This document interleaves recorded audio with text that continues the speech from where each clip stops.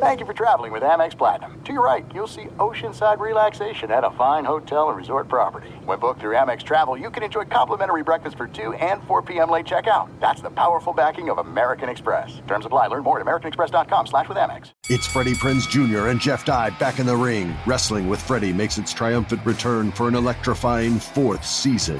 Hey, Jeff, are you ready to rumble our way into an all-new season of Wrestling with Freddie? You better believe I have. I've been practicing my body slams, and I'm jacked. All right, don't go injuring yourself now. We'll be highlighting the best stories and matches of the week in wrestling from AEW, WWE, and have one-on-one talks with the best talents in the world of pro wrestling. Listen to Wrestling with Freddie on the iHeartRadio app, Apple Podcasts, or wherever you get your podcasts. What's up, everybody? This is Stephen A. Smith, host of the Stephen A. Smith Show podcast. Tune in every Monday, Wednesday, and Friday at the very least as I bring you all new episodes that feature the biggest headlines in the world of sports, pop culture, business, and I answer your phone calls and respond to your tweets. You'll hear my unfiltered opinions and straight-shooter interviews with top celebrities and game changers. All of that and more. So listen to the Stephen A. Smith Show podcast on the iHeartRadio app, Apple Podcasts, or wherever you get your podcast. The volume. The NFL season, it's going strong. And DraftKings Sportsbook hooking new customers up with an offer even stronger. Bet $5, that's it, on any game this week to score $200 instantly in bonus bets. How easy is that? And DraftKings isn't stopping there. All customers can take advantage of a sweetener offer every game this October. Get in on the action. Get in on the game day greatness. Download the DraftKings Sportsbook app now. The code is Colin, C-O-L-I-N. New customers can score $200 instantly in bonus bets when you just bet $5 on the National Football League. That easy.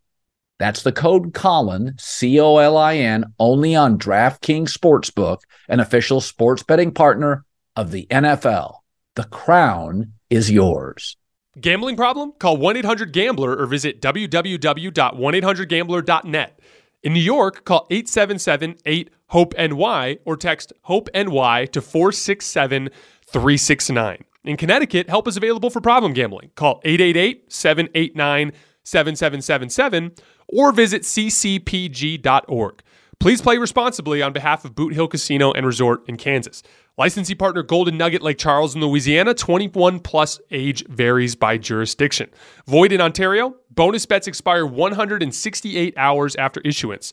See sportsbook.draftkings.com/football terms for eligibility and deposit restrictions, terms, and responsible gaming resources.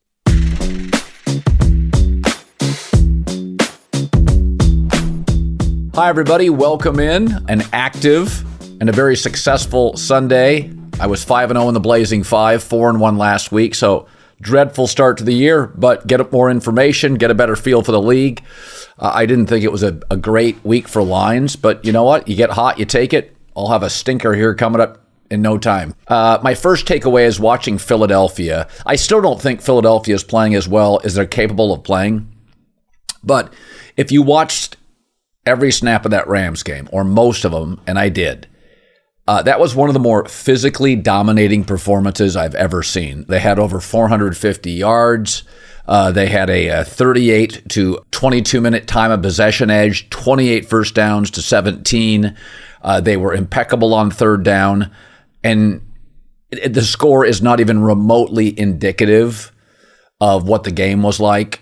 Philadelphia just smushed and pounded and buried and punished the Rams for 3.5 hours.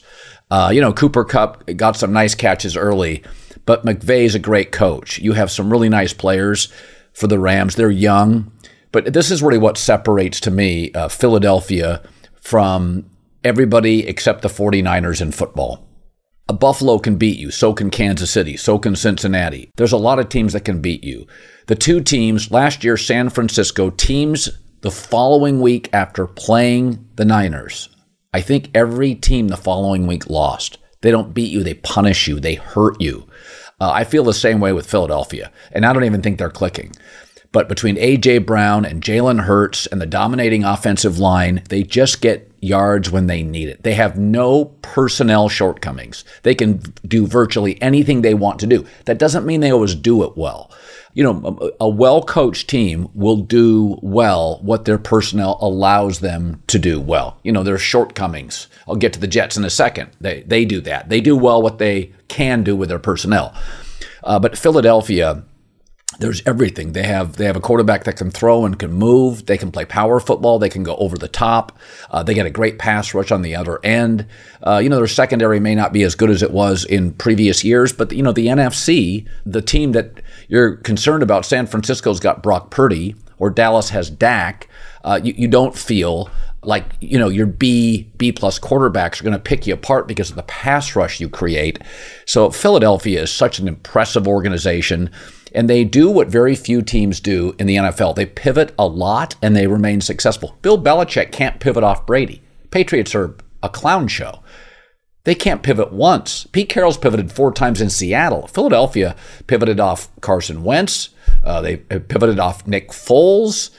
They just keep changing, pivoted off Chip Kelly.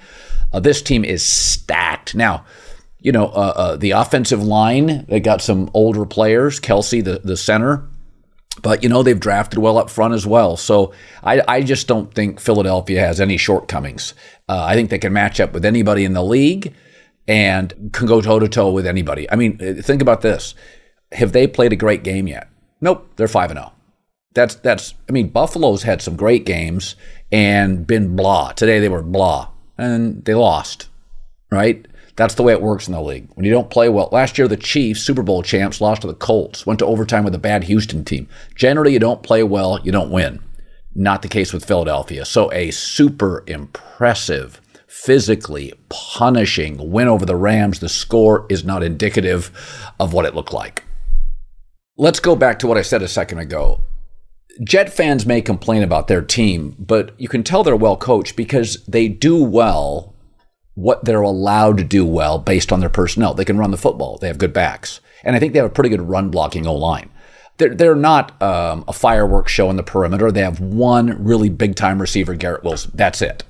So they're not an aerial circus. They've got good corners. They have a pass rush. They're physical. They play with great passion. So the Jets do, as they beat the Broncos, they do what their personnel allows them to do. They need to go get another wide receiver. When Aaron Rodgers comes back and Zach Wilson's the backup, they should be better at quarterback. I would address the offensive line again. But they're not that far away. I mean, if Aaron stays healthy, they do a lot of things very well. Denver's another story. They don't do anything particularly well. Russell Wilson, he's better than Zach Wilson, but, key fumble late. Late in the third quarter, he had 66 yards passing. It was underneath stuff. So I think the Broncos, even though they have, I think, some pretty good personnel in the offensive line, their run game's hit and miss, mostly miss. Even though they have some people in the secondary I like, their secondary's okay. So they're disjointed right now. Jets-Denver was an ugly football game, but if you're a Jets fan, you have to feel like we do some things well. I'm not sure what Denver does well. And I think Denver's got some good personnel. Now, whereas the Jets' good personnel is primarily on one side of the ball, which is why they're a better defensive team than an offensive team, the Broncos' personnel is kind of spread around. But they're going to have major issues here. There's so much pressure in the Broncos organization. Sean Payton's contract, Russell Wilson's contract.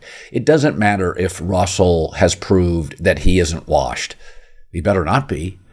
For what they're paying him and the pressure on him, he's got to be excellent. He has to be an A quarterback. That's an A quarterback contract. Right now, he's playing at a B- level, C+. That's what it is. So people say, well, he's not the problem. Well, he's not the solution.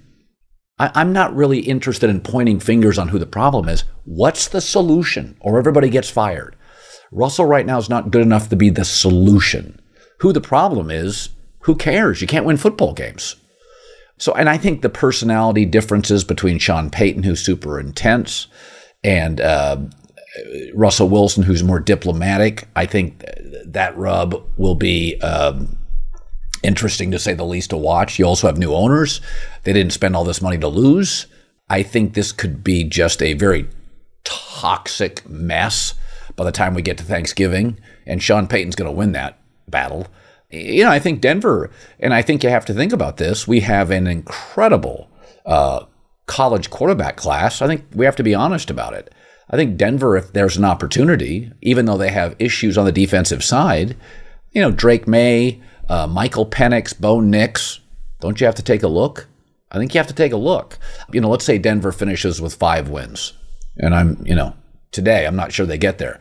5 or 6 wins. That's a top 8 draft pick, I would imagine. If Drake May or Michael Penix was available, Caleb Williams was not available, you'd have to look at it. The only way to get out of that Russell Wilson deal, and again, he's not the problem, but he's not good enough right now to be the solution. Or maybe it's just too many things have been asked of Sean Payton, and they don't have the personnel on the defensive side. But I'd feel good if I was a Jets fan today because I do well what I have the personnel to do well. For a limited time, Verizon customers can get Netflix and NFL Plus for just $25 a month. It's called Plus Play. That's $120 in annual savings. Plus Play is a platform where Verizon customers can shop, manage, and save on the subscriptions that you already love, right? Like Netflix and NFL Plus. With NFL Plus Premium, you get access to live games on mobile, my fave, NFL Red Zone, NFL Network, and more. Just go to Verizon.com/plusplay. Verizon.com/plusplay to save on Netflix and NFL Plus today for a limited time only now. Limited time only. Here's the good news for the New England Patriots. They didn't give up draft capital to get Mac Jones like San Francisco did to get Trey Lance. They just waited and he fell into their lap. And we all kind of knew what Mac was coming out of college. Low ceiling, high floor, we thought. Bright kid, accurate, had a very good rookie year. He's regressed. And I think one of the things that hurts him is they got completely destroyed at Foxborough, back-to-back weeks getting destroyed at Dallas, now at home against the Saints, is that he has no allies in the building. He's pissed off coaches. He's ticked off teammates. I've been told he can bristle at times at being coached really, really hard, which Belichick I don't think ever appreciated, that Brady loved to be coached hard. Most players, great players do. Insecure players don't. Max regressed. The longer he's around the building, the more liabilities that surface. But the good news is for New England, they're bad. And they're going to have a top 10 pick, and they have to go get a quarterback. I mean, again, Jared Goff isn't highly mobile, but he's a beautiful thrower of the football. He's 6'2.5", 6'3". For all the punishment he took at Cal in his NFL career so far, he doesn't get hurt. He's always available. Mac doesn't give you anything. I mean, Mac doesn't give you any juice, any special, doesn't have the right size, mobility, temperament. One of the things impressive about C.J. Stroud, it's the temperament. It's at the podium. It's the temperament. Is he liked in the room? And people talk about that all the time. Jordan Palmer always talks about if you're liked in the room, nobody cares outside the building. I don't think Mac Jones is liked in the room. I mean, it's pretty well documented and reported. The coaches were furious last year with him when he went outside the building for advice. All the cheap shots on players, I was told that didn't sit well with a couple of veteran players on the offense. And, nobody's there to support him when he hit Sauce Gardner. Nobody raced in the Patriot locker room, spoke out to support him. So where are the allies at? When you're struggling at any company, in any industry, find the helpers, find the friends, find the allies. That's why be nice to people. Be nice, lubricate, don't agitate. Mac Jones hasn't done that, and they're going to have to draft a quarterback because, between the offense in Miami, Aaron Rodgers comes back, Josh Allen. It is interesting. We always figured Brady was more important than Belichick, but for years and years, there was a lot of people saying Brady's a system quarterback and Belichick's a genius. New England now is a dumb football team. They do what bad teams do. Inopportune penalties, turnovers. They're just a bad football team. And I also think Belichick's a classic example. Anytime anybody bristles at the current situation, he says, we've done pretty well around here. Nobody would deny that. Formally done very well around here. They have to draft a quarterback. And I said this 2 years ago. It sounded crazy 2 years ago when I said it. But I don't know what you do with Belichick. if he's not willing to give up personnel, he doesn't draft well. I mean, they drafted 2 kickers and 3 guards in last year's draft, and they're the slowest offense in the league. Now, again, Judon's injury, Christian Gonzalez's injury, they'd be a much more competitive team with those guys healthy. But you got to get Belichick out of personnel. And Andy Reid got run out of Philadelphia, and Andy Reid right now is the best coach in the NFL. Again, it'd be one thing to fire Belichick a year or 2 after Brady left, but this is another disaster. He appears to be a rigid personality, meaning he's going to do it his way or the highway. I think you have to consider having a long talk with Belichick. I know the Don Shula record is close, all-time wins. I think in the offseason, you have to have a long talk with him. Attention all wrestling aficionados. Wrestling with Freddie makes its triumphant return for an electrifying 4th season.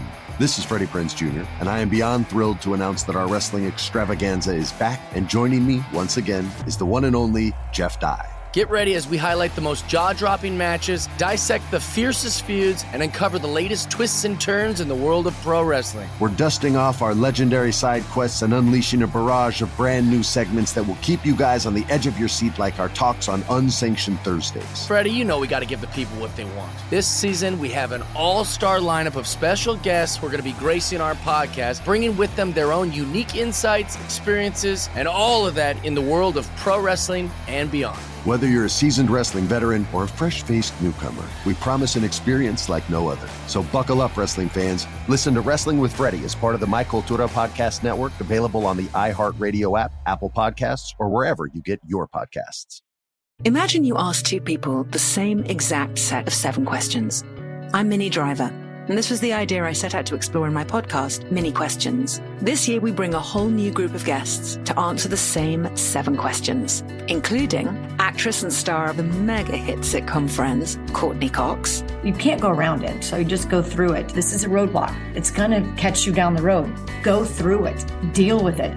Comedian, writer, and star of the series Catastrophe, Rob Delaney. I shouldn't feel guilty about my son's death. He died of a brain tumor. It's part of what happens when your kid dies. Intellectually, you'll understand that it's not your fault, but you'll still feel guilty. Alt-rock icon, Liz Phair. That personal disaster wrote Guyville. So everything comes out of a dead end. And many, many more. Join me on Season 3 of Mini Questions on the iHeartRadio app, Apple Podcasts, or wherever you get your favorite podcasts. 7 questions, limitless answers. The Big Take from Bloomberg News brings you what's shaping the world's economies with the smartest and best-informed business reporters around the world. Western nations like the U.S. and Europe. Mexico will likely have its first female president. And then you have China. And help you understand what's happening, what it means, and why it matters. He'll get his yo-yos to Europe in time. But the longer this drags on, the more worry he's getting. They knew that they needed to do this as fast as they possibly could to get a drug on the market as fast as they could. I'm David Gura. I'm Sarah Holder. I'm Saleha Mohsen. We cover the stories behind what's moving money and markets. Basically, everyone was expecting, if not a calamity, certainly a recession. But the problem is that paperwork, as our reporting showed, is fake. As someone who's covering the market, I'm often very worried about an imminent collapse. So I'm thinking about it quite often. Listen to The Big Take on the iHeartRadio app, Apple Podcasts, or wherever you get your podcasts. You know, when it comes to these Thursday games or these London or overseas games, it always feels like one team is just off. One team doesn't show up. They don't get enough rest. It was the Commanders on Thursday against the Bears. It was the Bills today against the Jaguars. First of all, the Jaguars are healthier. It was their second straight game there. They were more comfortable. They were choppy early in the season, but as Greg Cosell had said, Trevor Lawrence had been playing very well. Even Calvin Ridley, his top receivers had a case of the drops. He made some slick throws today. The Jags were picked up 10 first downs on third down. They were the better team, 474 yards of total offense. Some of that is Buffalo now has lost their top corner. Milano, their top linebacker, they got banged up. They had one of their pass rushers got banged up. Trevor Lawrence is 25 of 37, 315 yards. He was slinging it today. And that's the thing. When you watch a Trevor Lawrence or a Josh Allen, but let's talk Trevor Lawrence because he was humming today against Buffalo.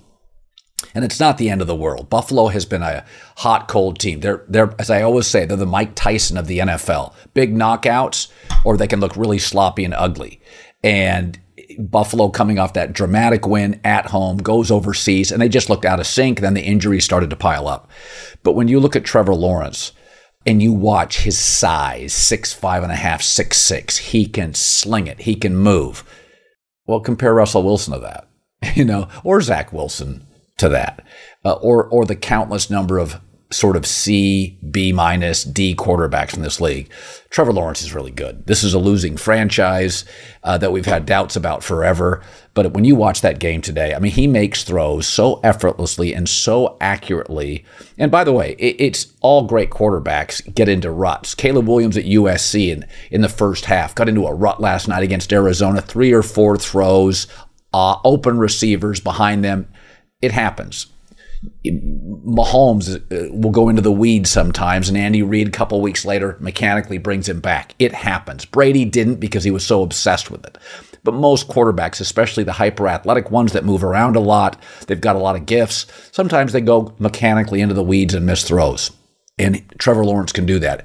But when you're watching him sling it, man, he makes it look really easy. I remember, I'm not comparing him to Michael Jordan, but I remember years ago watching Michael Jordan against Phoenix in the NBA Finals, and I was sitting on a couch with a friend, and I said, he's not the best shooter, he's not the strongest player, he's not the best ball handler or the best passer, but I told a friend, I said, he makes it look so easy. He's just 6'6", he's not, he's just a 6'6" guy. Everything looked easy to Michael. Now we know it's not. But that's what great players, Caleb Williams does stuff. You're like, what? Whether it's a great golfer, a great quarterback, there are times Trevor Lawrence, and he makes mistakes like everybody, but he will just let it rip downfield, and it is a laser. And you're like, yeah, that's why he was the number 1 high school player, the number 1 college player. A lot of his struggles early were his teammates. It's not an excuse. It was his teammates. And I think Buffalo's going to be fine. I think this is what Buffalo is. I would be concerned a little bit. They're banged up defensively, but I don't question. One of the things I saw on the sidelines, Stephon Diggs kind of blew a fuse, and Josh Allen was looking at him. That went viral. Stephon is a very emotional guy, and in losses, that's just kind of part of his makeup. It happens. It's happened with receivers my entire life. I think it's fine as long as Buffalo is winning. But, Buffalo so far in the season, they go overseas, looked awful against the Jets, great against Miami, great against Washington. You get a little of everything with Buffalo. They're a very temperamental team, highly emotional. That's the way they play. That's the way Stephon Diggs is as a player. So I think that's kind of what they are. They're not consistent. They're an avalanche when they're playing well. They just bury you. And now for a segment called Making It Look Easy, brought to you by Morgan & Morgan, America's largest injury law firm. This week, Travis Etienne made it look easy. Jags offense, he rushed for 136 yards and 2 touchdowns. Travis had 4 catches, 48 yards. Jags hammered the Bills in a game in which it felt like they controlled. Just like Travis making it look easy, that's what Morgan & Morgan does. So easy to submit a claim. Has over 100 offices nationwide. So there is a Morgan & Morgan office somewhere around you. $15 billion recovered, over 300,000 clients. Morgan & Morgan has a proven track record of fighting so you get full and fair compensation. Morgan & Morgan has been fighting for the people for over 35 years. If you ever get injured, go to forthepeople.com/Colin, forthepeople.com/Colin, or dial pound 529. Check out America's largest injury law firm. Winning in the NFL is hard, but hiring Morgan & Morgan is easy. Is there a better sports month than October? Let me think about that. No.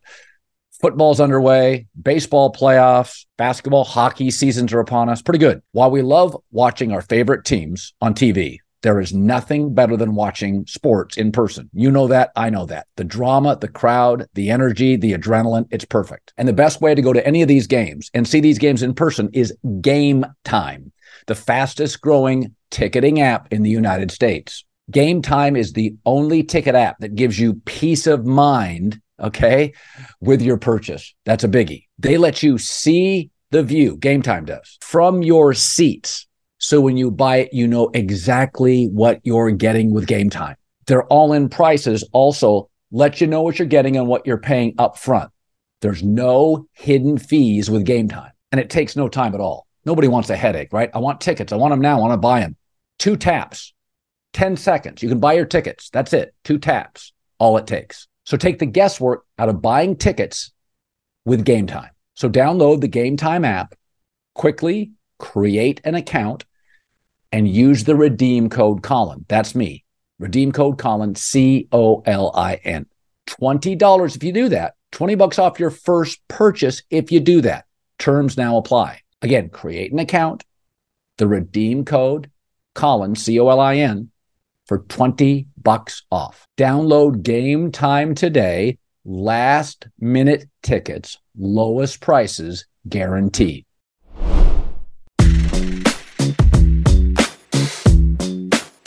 John Middlecoff, 3 and out the volume.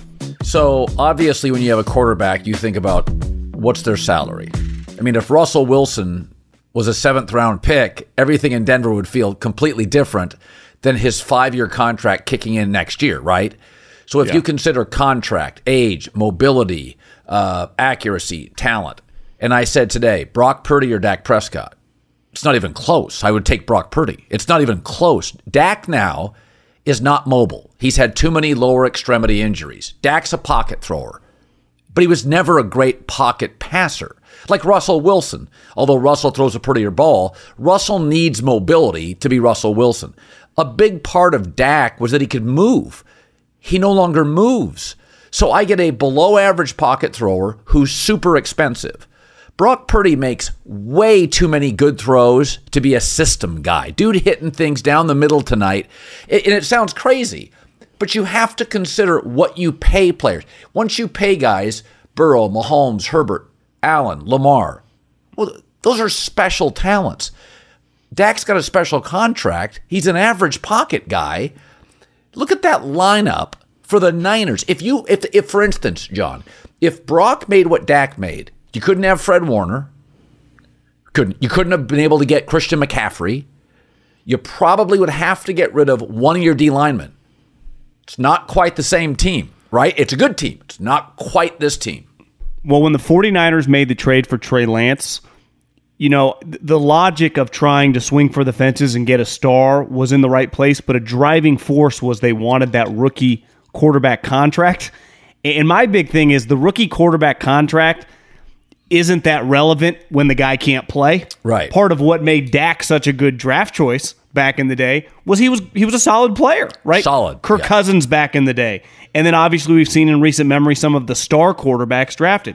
Brock Purdy, he's really good. I mean, you just watch, if you just watch NFL football, like that guy's really good. John, I mean, he's Kyle Shanahan didn't make Blaine Gabbert or Trey Lance great players. Not all quarterbacks work with Kyle, right? Like Brock's really good. Well, listen, and the other thing about Brock, you just hit on with Dak Prescott. There were a couple plays tonight. It's like Dak forgot that Dre Greenlaw and Fred Warner are the best linebacking duo in the league. Their play speed is elite for their position. And he rolled out a couple times. It's like, Dak, what are you doing? Get rid of the ball. If you're not going to be the athlete that you once were after the ankle injury, you can't scramble away from these guys. Can't. And then Purdy, the underrated part about his game, because I remember, I'd be lying if I said I watched that much Iowa State football, but the one thing that was immediate when he started playing, and the biggest difference between him and Jimmy, and they obviously won a ton of games with Jimmy, was Jimmy's lack of mobility after the ACL injury and his just ability to play make outside of the pocket. When you watch Purdy scramble, you're confident that something good is going to happen. How about the touch that he has on the move? When you're playing with this much talent, everyone's like, well, he's playing with a lot of talent. Well, you got to get him the ball. How many players have we seen play with other good players? Larry Fitzgerald can tell you played with 1 million quarterbacks, couldn't get him the rock over the years. This guy, you just watch him. Obviously, he's a little smaller, but listen, I mean, this fucking kid can play. I mean, bottom line. Yeah, I mean, and again, it's Mark Brunell was a late pick. Brady, Kurt Warner, Romo. It's not shocking. We've seen guys undrafted, and I think there's a ceiling, but it's not a Mac Jones ceiling. He moves really well. And they don't ask him to throw a ton of deep balls. I mean, they just don't. It's funny. Like Dak's rookie year, in the first couple of years, he got an MVP vote or two his first year in the league. And so much of that was you weren't paying Dak anything. So they had the O-line, they had Zeke. It was an all-star team. Even their defense, I went and looked it up the other day, was top 5 in the league. Dallas right now, because once you pay that quarterback, Kansas City's roster is not great. Cincinnati, there's holes in that thing. Everybody's roster has a hole except San Francisco. Because you know what I mean? So I think also when you take a quarterback high, you like a specific guy and you get aggressive. From Josh Allen to Mahomes to when the Texans drafted Deshaun Watson to Baker Mayfield, you like that guy. To me, when you get a guy in the 3rd, 4th, and beyond, there's an element of luck, right, at quarterback. Because teams are passing on the guy. It's easy to look back, God, look how good Purdy is. But at the time, he was one spot away from being an undrafted free agent. But you cannot value, and I think it's pretty clear, guys like him, you and I have talked about it, when you go to Alabama or Georgia, you have such an advantage on a weekly basis, right? You really do. Hell, we'll probably talk about Caleb a little bit later. Yeah. I think he's benefiting a lot, or at least scouts are going to benefit watching him play. It's not as easy this year. He has to make shit happen. His team's has a huge advantage. Well, Purdy, his entire career, we're going into games either as underdogs or having less talent than their opponents. So you have to learn how to play. So now you watch him.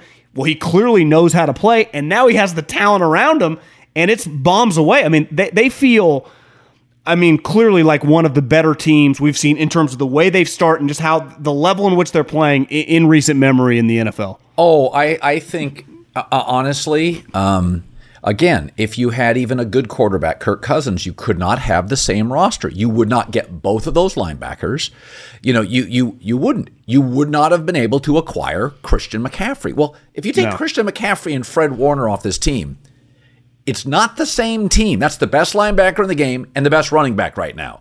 And what they can use, it's the other thing is when, we've all had a bunch of bosses in our life, but when you're in sports, basketball and hockey are really so fast. But in football, you huddle. Football plays are choreographed. So you can sit on that bench as a football player, right? Baseball is very individual. If a guy's hot on the mound, there's not a lot you can do. Again, basketball's moving 1,000 miles an hour. In football, when the other coach is better than your coach. Dallas players are watching this Rubik's Cube of an offense. They're going, shit, we're getting worked tonight, right? A player would know that. Well, think about this. A couple years ago, they led the league in penalties. When the 49ers beat them 2 years ago at Dallas, they had a ton of penalties. There was an undisciplined nature watching them play tonight. There were a couple late hits out of bounds. And I understand. I always struggle in a physical matchup like this. You want guys to kind of be on edge. But there's also the 15 yards when you thought the game was going to be, in somewhat doubt early, it was going to be a tight game, really, really matter. And you just watch Dallas, they're not buttoned up. And I think you always talk about this with defensive coaches. They just don't understand the quarterback. They don't value certain things on offense. One thing, having had a front row seat for Kyle, that really makes him special is how much he values defense. Think about it. They drafted Nick Bosa number 2. They paid him a lot. This year, they signed Hargrave as a free agent immediately the moment free agency opened. Last year, they signed Charvarius Ward at corner. They've paid multiple linebackers. I think his favorite player on the defense is Talanoa Hufanga from USC. He loves that guy. Yeah. He really, really cares about that side of the ball while being, the best play caller in the league. Yeah, it's funny, too. There's an alpha with San Francisco. I was thinking about this tonight. The old Cowboy teams, the Aikman, Jimmy Johnson, even the coach had a personality. They were big and really good in big games. That Cowboy team had personality. They had alpha. It was Irvin. It was Jimmy. It was Aikman. Some of it unspoken. Some of it very spoken, Michael Irvin. This Cowboy team to me is kind of dull. Mike McCarthy's a little dull. There's not a lot of alpha. If I took the last 10 big games they played in, they probably won 3 of them. I just feel like what the great Cowboy teams in my memory were better in big games. I feel this Cowboy team, we always kind of roll our eyes at Kirk Cousins because he shrinks. This Cowboy team shrinks. They shrink against the Eagles. They shrink against the Niners. I mean, we have to be honest about this, is that whereas the Buffalo Bills can be inconsistent, I mean, they're a real avalanche team, but when they're in the big games against Miami, they show. Now, they'll go to London and dog it, or they'll play a team like twice a year, and you're like, what is happening to Buffalo? But in the moment, the biggest games, the Bills bring their best fight. I think Dallas, we have to acknowledge this. They shrink in big games a lot. Well, I think, I was thinking about this watching the Patriots today. We talk a lot about culture, in football, and usually the coach gets all the credit for setting the culture. It's really the players. And you got rid of Tom Brady and it kind of unraveled. But look, I mean, you talk to Edelman. He comes through Fox. Edelman, Gronk, McCourty, all those guys are gone. So when you look at the 49ers, they are full on both sides of the ball. They're all pro-level players, are high-character, grinder, tough guys, right? You think about Buffalo. Who are their high-level guys? Josh Allen, Poyer, Milano, right? They're just high-level guys. So the Chiefs are a great example, like this modern-day Brady Belichick guy. Super high-level, very serious, all about football. You watch Dallas. Listen, I appreciate Jerry taking some big swings in the draft, but you get some of these character guys, and then you laugh about it in your 7 million interviews every other week. Like, it's like that does unravel from the inside. And listen, Dak's clearly a good guy, high-level guy, but is he good enough to kind of be the tone setter for the locker room? Clearly not. No, I think Mike is probably the tone setter for the locker room. Yeah, and I think we kind of to circle back to Dak is that I'm not blaming Dak for it, but when Jerry talks about these long-term extensions, it's like, Jerry, long-term extensions, that's what you did for Brady or Patrick Mahomes. They keep reworking the deal. Lamar, Josh Allen. Dak is not a long-term extension guy. He is no longer a mobile quarterback. He is. Greg Cosell said this on my show about a month ago, and it really, I thought, was one of the eye-opening bites. He comes on every Thursday, and he said the tape doesn't lie. Dak can't move. Well, we never thought. What if Russell Wilson couldn't move? I mean, seriously, what if? I mean, you start looking around. I love Josh Allen, but the part where he moves is what makes him big guy with a cannon to, oh, holy hell in the red zone. You can't stop him. Like, Dak is an average pocket guy who's now expensive and doesn't move. Well, here's the problem for the Cowboys. Dak always hung his hat on, like, I'm the best of the second-tier guys, right? I'm not the superstar, but I'm the best. I watched the Chiefs-Minnesota game. Cousins is a better player. Tonight, Purdy's a better player. So if you're no longer that, and the way these contracts work, right or wrong, it is what it is. Dak's making $40 million a year. So the contract extension, listen, it's just football inflation. He's going to want $45 million a year. Like you said, sorry, can't pay it. The problem is, what the hell do you do? Right? Because they're still going to be a 10-11 win team. Yeah. So do you just hope you can draft a guy? Do you let him walk? Trey Lance isn't even, he's not even in the same universe as Dak. Cooper Rush, they're kind of in a weird spot. So, and here's what the Dak defenders say. Well, he's winning a lot of games. Well, time out. Aren't you analytic guys the one that always tell me that winning is not a quarterback stat? Right? You can't have it both ways. You can't lecture me on winning's not a quarterback stat. Because if you look at Dak's wins, it's a lot of wins over Washington, over the Giants, over crappy NFC teams. But again, let's go back to the big games. They're not a very good big game team. So you can't have it both ways. You can't tell me Dak's great and he wins a lot of games, and then simultaneously all the smart people on the internet is winning's not a quarterback stat. So, I do think that Dak's intangibles are very, very strong. Leadership, smart, pre-snap, all that stuff. Works hard, all that. Yeah, I like all that stuff. But just throwing darts from the pocket or making plays with your feet, it's not there. Well, at any moment, Josh Allen's, the Herberts, the Mahomes can do something that like only Elway and Favre's could do, right? Yeah. Dak can't do that. So to be the best version of that tier 2 group, you can't be turning it over, right? There was that moment on Monday Night Football when Daniel Jones throws the pick and Daboll, you can't, you're not allowed to do, we're not good enough with you doing that. Yeah. Dak had the moment tonight, threw the ball into center field to absolutely no man's land, a pick that the guy just had to play it like Willie Mays. And even McCarthy was looking at him a little side-eye coming off the field. That can't happen with you. And all we talked about all offseason was the turnovers, cut them. You watch them tonight against a team that they are going to have to beat in the second or the third round if they want to go anywhere. And he's throwing the ball to the other team easily. I mean, the third pick hit the guy in the hands. Now, maybe his confidence is unraveled, but he just wasn't good enough early beside really the one drive. All right, I want to talk about Russell Wilson, Sean Payton, Denver, and the Jets. So I'm not a huge fan of Zach Wilson. He's the opposite of Dak. I don't like any of his intangibles, but he has a good arm. But I don't like any of his intangibles. I don't trust his leadership. I don't trust him pre-snap. I don't trust him running my franchise, but he's got a good arm. But I will say this about the Jets, and I think this is where Robert Saleh does a good job. You're as good as your personnel allows you to be, right? If you're a real franchise coach. The Jets do what their personnel allows them to do. They have good running backs, they run it. They have a good defense, they have a pass rush. They have good corners, although they're all banged up. What the Jets can't do, they only have one legit big-time receiver. They don't have a very good quarterback. So there's limitations on what they can't get into track meets. But, I watched them today. Denver doesn't do anything well. The Jets do a couple of things really well.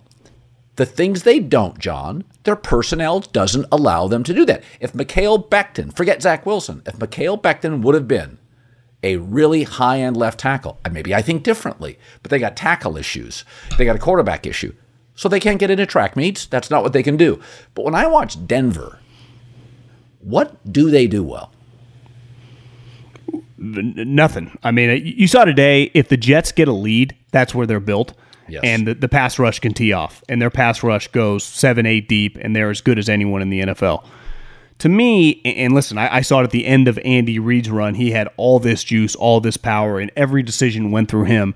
And it obviously unraveled that opened up perfectly for him because he went to Kansas City and became an absolute legend. Now he has Mahomes and off and running. But when the coach has so much power and won't listen to anyone else, and even then Andy had Howie, he would listen to other people. There is no one in that building Sean Payton's going to listen to. And there is a powerful dynamic in the NFL when you have a personnel guy that can go, that's not a good idea. Because coaches sometimes are too close to the sun. Sure. They're desperate to get, McGlinchey's a great example. They gave him $50 million. There cannot be many personnel people in the league that would have signed off on that. He can't pass block. You cannot sign a tackle to $50 million that can't pass block. You can't do it. So you just moves like that. Sean Payton's power is only going to go up because George Payton will probably be fired. He'll bring in his own guy. Well, when he brings in his own guy, that guy's not going to have the juice. That guy's going to, kind of rely on Sean Payton and try to make him happy. So the dynamics there are a little off. Sometimes it can work, right? Pete Carroll hired John Schneider, but immediately John talked him into Russell, and he earned the respect, and it changed everything. I think that's an underrated part of this because their issues are going to be personnel-oriented. How do we improve? What do we do in the draft? What kind of moves we can make? Sean has unlimited power. And Sean always had Mickey Loomis in New Orleans, who he's even said is his best friend, trusted him, believed in him. Even when you have trust, the two of you won't always be right. But at least you'll make decisions with mutual respect, and ultimately, whenever the decision was made, you both move forward. Here, it's a kind of a one-man band. Sean's a coach, and they got enough issues on the field. He needs help in the personnel department, and I could already see that. Like, I don't know how they fix that. Well, and by the way, Bill Belichick, he's got too much power. I mean, last year they drafted 3 guards and 2 kickers, and this team has no speed. I mean, it's like a ridiculous draft. Pete Carroll, I thought, had a few years after Paul Allen's death. Remember when Snyder went to the Lions to interview because Pete had usurped some of his power, kind of a power vacuum? And then last couple of years, Snyder has gotten some promises or guarantees he has more power. They've had back-to-back great drafts. That doesn't mean Pete doesn't know personnel. But it's hard enough to be a great coach. You can't be a great coach. And Pete looks better for that, right? Yes. Think how much higher everyone thinks of Pete Carroll now that he lets his GM influence these picks. Now everyone benefits. Yeah, it's really interesting. I really like Sean, but when he wanted the Chargers job. So he and I were talking during the pursuit, right? Like he was telling me, I didn't go on the air with it, but he told me who he was, talking to. And then when the Denver thing came out, he went kind of silent for a couple of weeks. So I figured, okay, I know, I get it. So I stay away. I thought my takeaway was, well, I think he'll make Russell better, and I think they'll go from 4 or 5 wins to 9 or 10. But I think the issue is, I think he's solved Russell to some degree. But Russell, at the contract level that will start next year, is not good enough for that contract. If he was making $12 million a year, 20, 40, 55. So I think when Sean took the job, somebody offered him a lot of money, and money, gives you power and makes you feel confident. But it was not, frankly, John, a great job. You have to either have a superstar quarterback in their prime, Allen, Lamar, Mahomes, right? Herbert. Okay, that's a great job. The Chargers now is a great job. Buffalo's a great job. Or you have to have a super talented rookie on a rookie deal. C.J. Stroud. DeMeco Ryans suddenly may have himself a really good job, right? Kyle Shanahan. What's not a good job is a wildly expensive contract for a guy who's lost his fastball. So this is a great example. This is a prime example of Sean, I think, is a really good coach. I think he took a job that's not right now a really good job. Well, and think about this. There's two. Listen, obviously you get $90 million. He's making $18 million a year. 99% of humans take the job, especially coaches. They always view jobs like they can fix it. Yeah. But there's a dynamic as part of accepting this job that doesn't get discussed very much. And Sean brought this up, I think, at the Combine. He had planned to go as a package deal with Vic Fangio. But Vic obviously had just gotten fired a year ago from Denver, wasn't going to go back. So he couldn't take Vic Fangio with him. So part of Russell Wilson, if this was going to work, they were going to have to be really good on defense, right? Be a defensive team, be kind of conservative on offense. Like that's how they were going to have to play for a couple years. Vance Joseph's been terrible. And in fairness, Sean had the right guy, but he even said like Vic just wouldn't do it. It was too uncomfortable. He had literally just been fired 12 months before. So yeah, it worked for Sean getting the money, but big picture, how he wanted to build the franchise with the defensive coordinator he wanted and the quarterback he was going to be forced to work with because of the contract. Yeah, I mean, we'll see this year some of these jobs that open.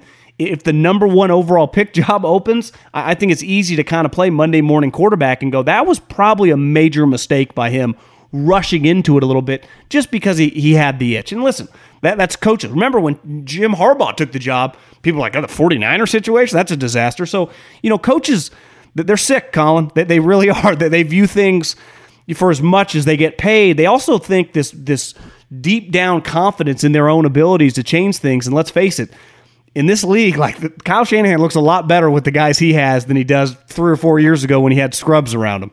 Another game I want to talk about, I did it in my preamble. Philadelphia beat the Rams. I feel Philadelphia is the one team that could match up with San Francisco in the NFC.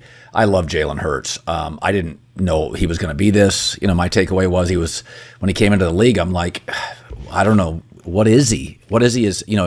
He can move. I didn't know what he was. And then he gets Shane Steichen. And it's interesting. So he gets Shane Steichen, and once Nick Sirianni gives Shane Steichen the play calling duties, he explodes. So Shane leaves, and Jalen, first couple of weeks, is just scuffing. He's trying to get it. And then you've watched the last couple of games. It's like the kid worked so hard. Now he's starting to refine it without Shane Steichen. And we've seen this before. You have a coordinator, Matt Ryan, and you get this great coordinator, Kyle Shanahan. You're amazing MVP level. He leaves. You're never the same player. But yeah. I think a testament to Jalen Hurts and just his ability to be coachable. I have watched him now for 5 weeks just get a little better and a little better. And it's hard. It's like losing your best friend. It's like losing your best boss at work, your sales manager, and you're an account executive.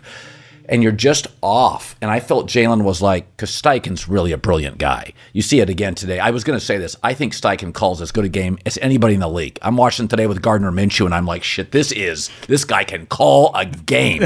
They didn't skip a beat. And I mean, Gardner Minshew, but I'm like, God, he's clever. And you lose a Kyle Shanahan level coordinator. And I watched today Jalen Hurts, and I'm like, man, that kid, he is just... I think that team has such strong belief in Jalen Hurts.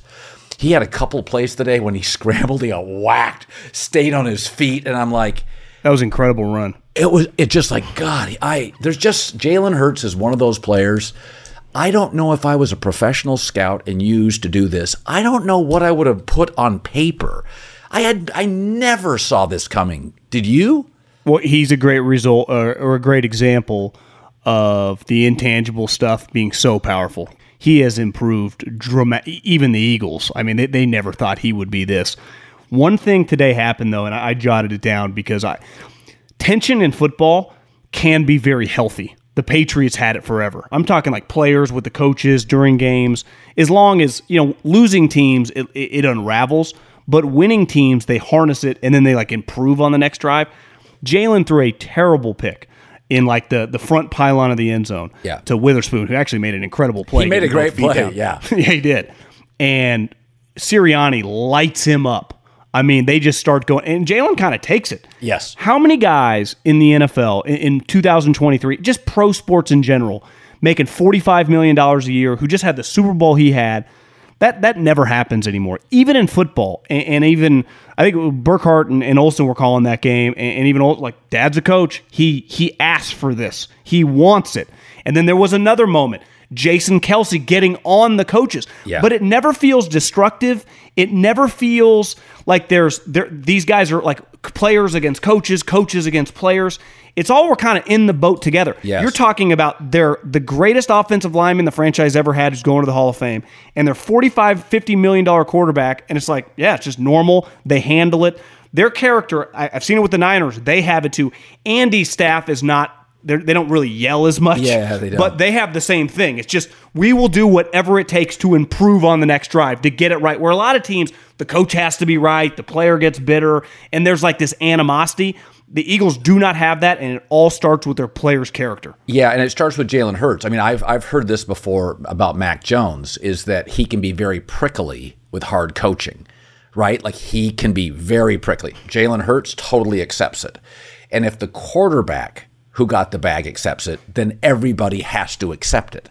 And I think because that was an interesting pick. It was in the end zone, if I recall. Yeah, it was. Yeah, the front pylon of the. Yeah.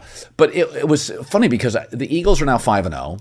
I don't think they played a great football game. But I said earlier, I don't think I've seen a team, now maybe the Niners tonight, physically impose their will.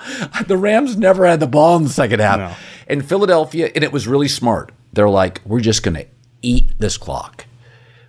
Maybe an occasional A.J. Brown. We're just going to get 4.5 yards. And you could just see the Rams, just the body language, and they were tired. And it was like, there's a culture. And by the way, this impressive game by the Rams, Colin. I mean, they hung around. They are much better than I thought. They really. I thought they got Caleb Williams written all over them. Puka Nacua looks fantastic. Stafford's playing well. Donald's still playing his ass off. They're going to compete for a wild card spot for sure. One more thing here, Colin. I saw a lot today on the internet. You have to protect Anthony Richardson. You can't let him play like this. Well, part of drafting Cam Newton, Anthony Richardson, RG3, I saw it last year with Trey Lance. You can't run him around. That's what Trey didn't, but those other guys do well. And right now, Anthony Richardson running is his greatest attribute. And then off that, he's going to be 50% completion and hit some big plays. So today, when he hurts his shoulder, that is a strength of his right now. He cannot just sit in the pocket and throw, or they will have no shot. So I can't blame Shane Steichen for running him around when that is his positive attribute currently. We'll go back to early Big Ben. Big Ben was a little over his skis for even the great team his first year. Yeah. But part of what made him great is it was backyard Thanksgiving Day football where Ben would just take the ball. It was like a Nerf game. And Ben's running around with the ball in his hands. Otherwise, Ben was not good enough pre-snap. He came from Miami of Ohio. He just wasn't good enough. You had to let Big Ben run. And I think Cam was a much more refined product than Big Ben first year in the league. Cam had played SEC. He'd played against great players. But I remember Big Ben early was one of the first times I'm like, oh, no. You just got to let him do backyard football a little bit. And I know it's a structured Steeler environment. But Miami of Ohio to the Pittsburgh Steelers playing in AFC championship games, you got to let dudes be dudes. By the way, Anthony Richardson has gotten banged up. A couple of them have not been violent hits while he's running. He's just He is just a kid that likes contact, that he's a big body. Sometimes I think with Anthony Richardson, Big Ben, Cam, big, strong athletes. Herbert's done this. They have no idea. They think they're bulletproof. I've seen Justin Herbert put his shoulder down on a 275-pound defensive end. It's like, Justin, it's not high school football against Roseburg High School. I think the concerning part about Anthony Richardson is sometimes, and listen, Herbert hasn't really missed time, right? But he's been banged up a lot.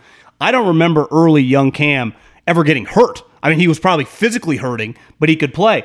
Listen, I mean, sometimes it's just random because you see Anthony Richardson, you're like, this guy's indestructible. He has to be feeling that because he's running by and over guys. The problem is, unlike those guys, he's not getting up. Yeah. So that would be, and sometimes certain guys, for whatever reason, big, small, all sorts of shapes and sizes, just get hurt more for whatever reason. And it's not the trainer's fault. It's not the weight room guy's fault. It's just their body. Because like you said today, what was a pretty just normal football play that you see a lot of even non-running quarterbacks kind of scramble and get tackled. I'd be a little scared that I don't know what we need to do with this young guy, but he's kind of getting banged up in pretty, I would say, random plays, not maliciously violent, just absurd hits. Yeah, and it's one of those things where I just love watching him play, and the Colts are lucky to have him, and he's lucky to have Shane Steichen and now Jonathan Taylor. And by the way, I think this was an example where Jonathan Taylor was aided by a couple of these injuries. I think Chris Ballard looked at this and thought, we got to take some carries out of Anthony Richardson. We got to stop. I mean, I honestly think, everybody, running backs don't get paid. And it's like, no, the Colts guys got paid. Saquon, by the way, because of Daniel Jones' inefficiency, Saquon got paid. I still think with Mike Williams out, Austin Eckler, I need him around. So I do think in this instance, Jonathan Taylor, I think Chris Ballard looked at it and thought, my quarterback's getting hit too much. I got to give somebody else the football. Also, my coach is good enough. I'm looking around my division. Why couldn't we win this thing?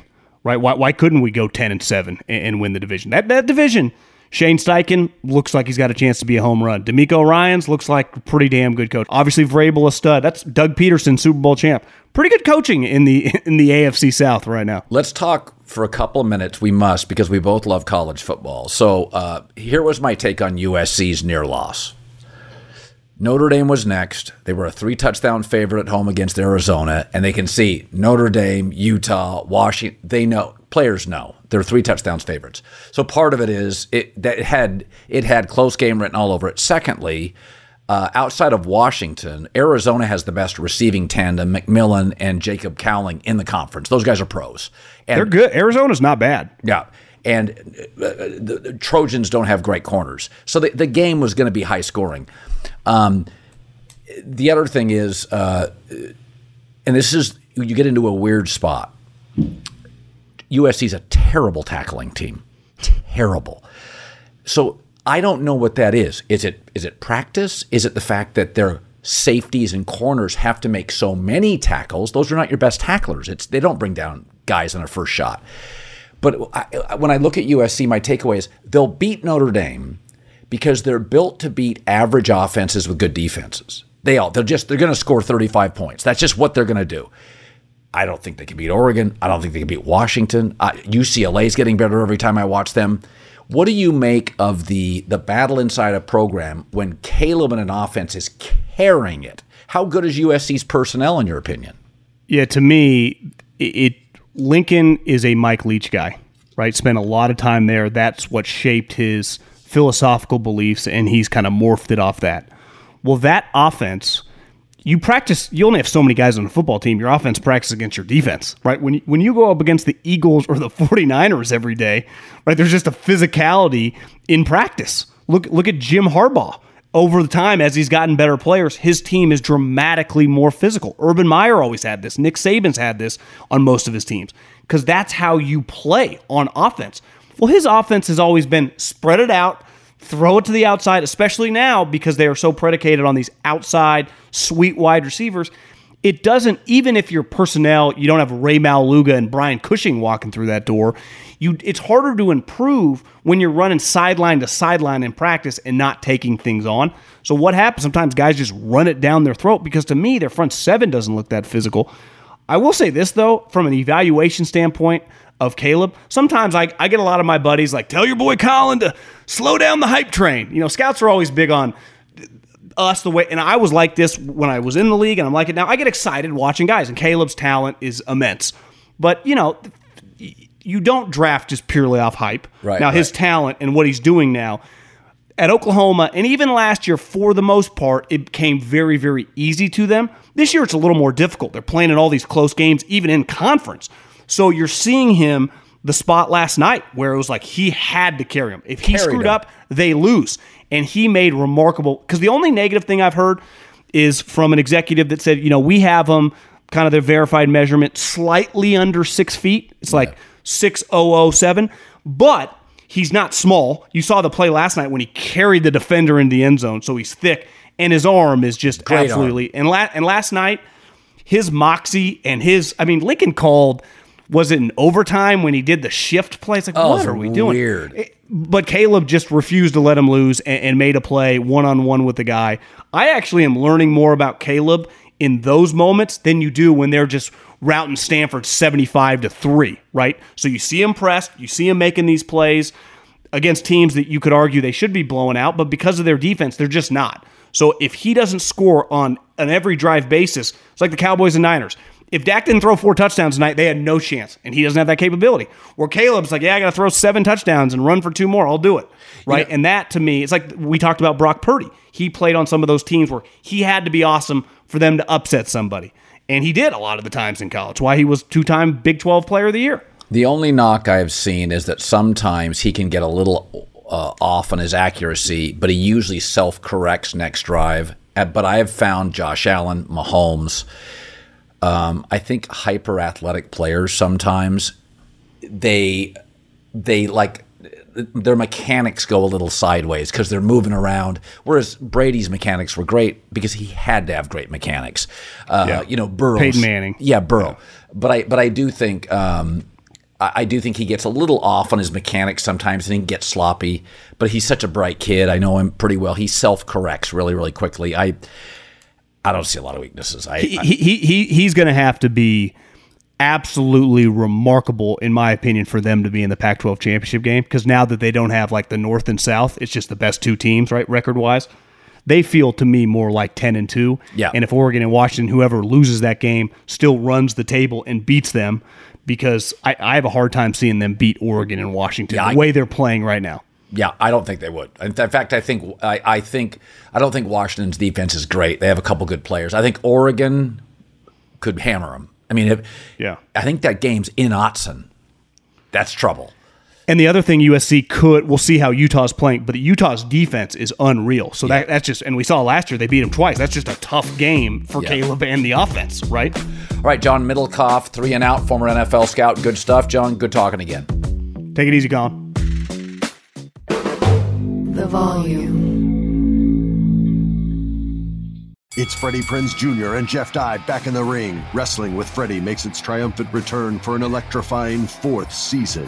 Hey, Jeff, are you ready to rumble our way into an all-new season of Wrestling with Freddie? You better believe I have. I've been practicing my body slams, and I'm jacked. All right, don't go injuring yourself now. We'll be highlighting the best stories and matches of the week in wrestling from AEW, WWE, and have one-on-one talks with the best talents in the world of pro wrestling. Listen to Wrestling with Freddie on the iHeartRadio app, Apple Podcasts, or wherever you get your podcasts.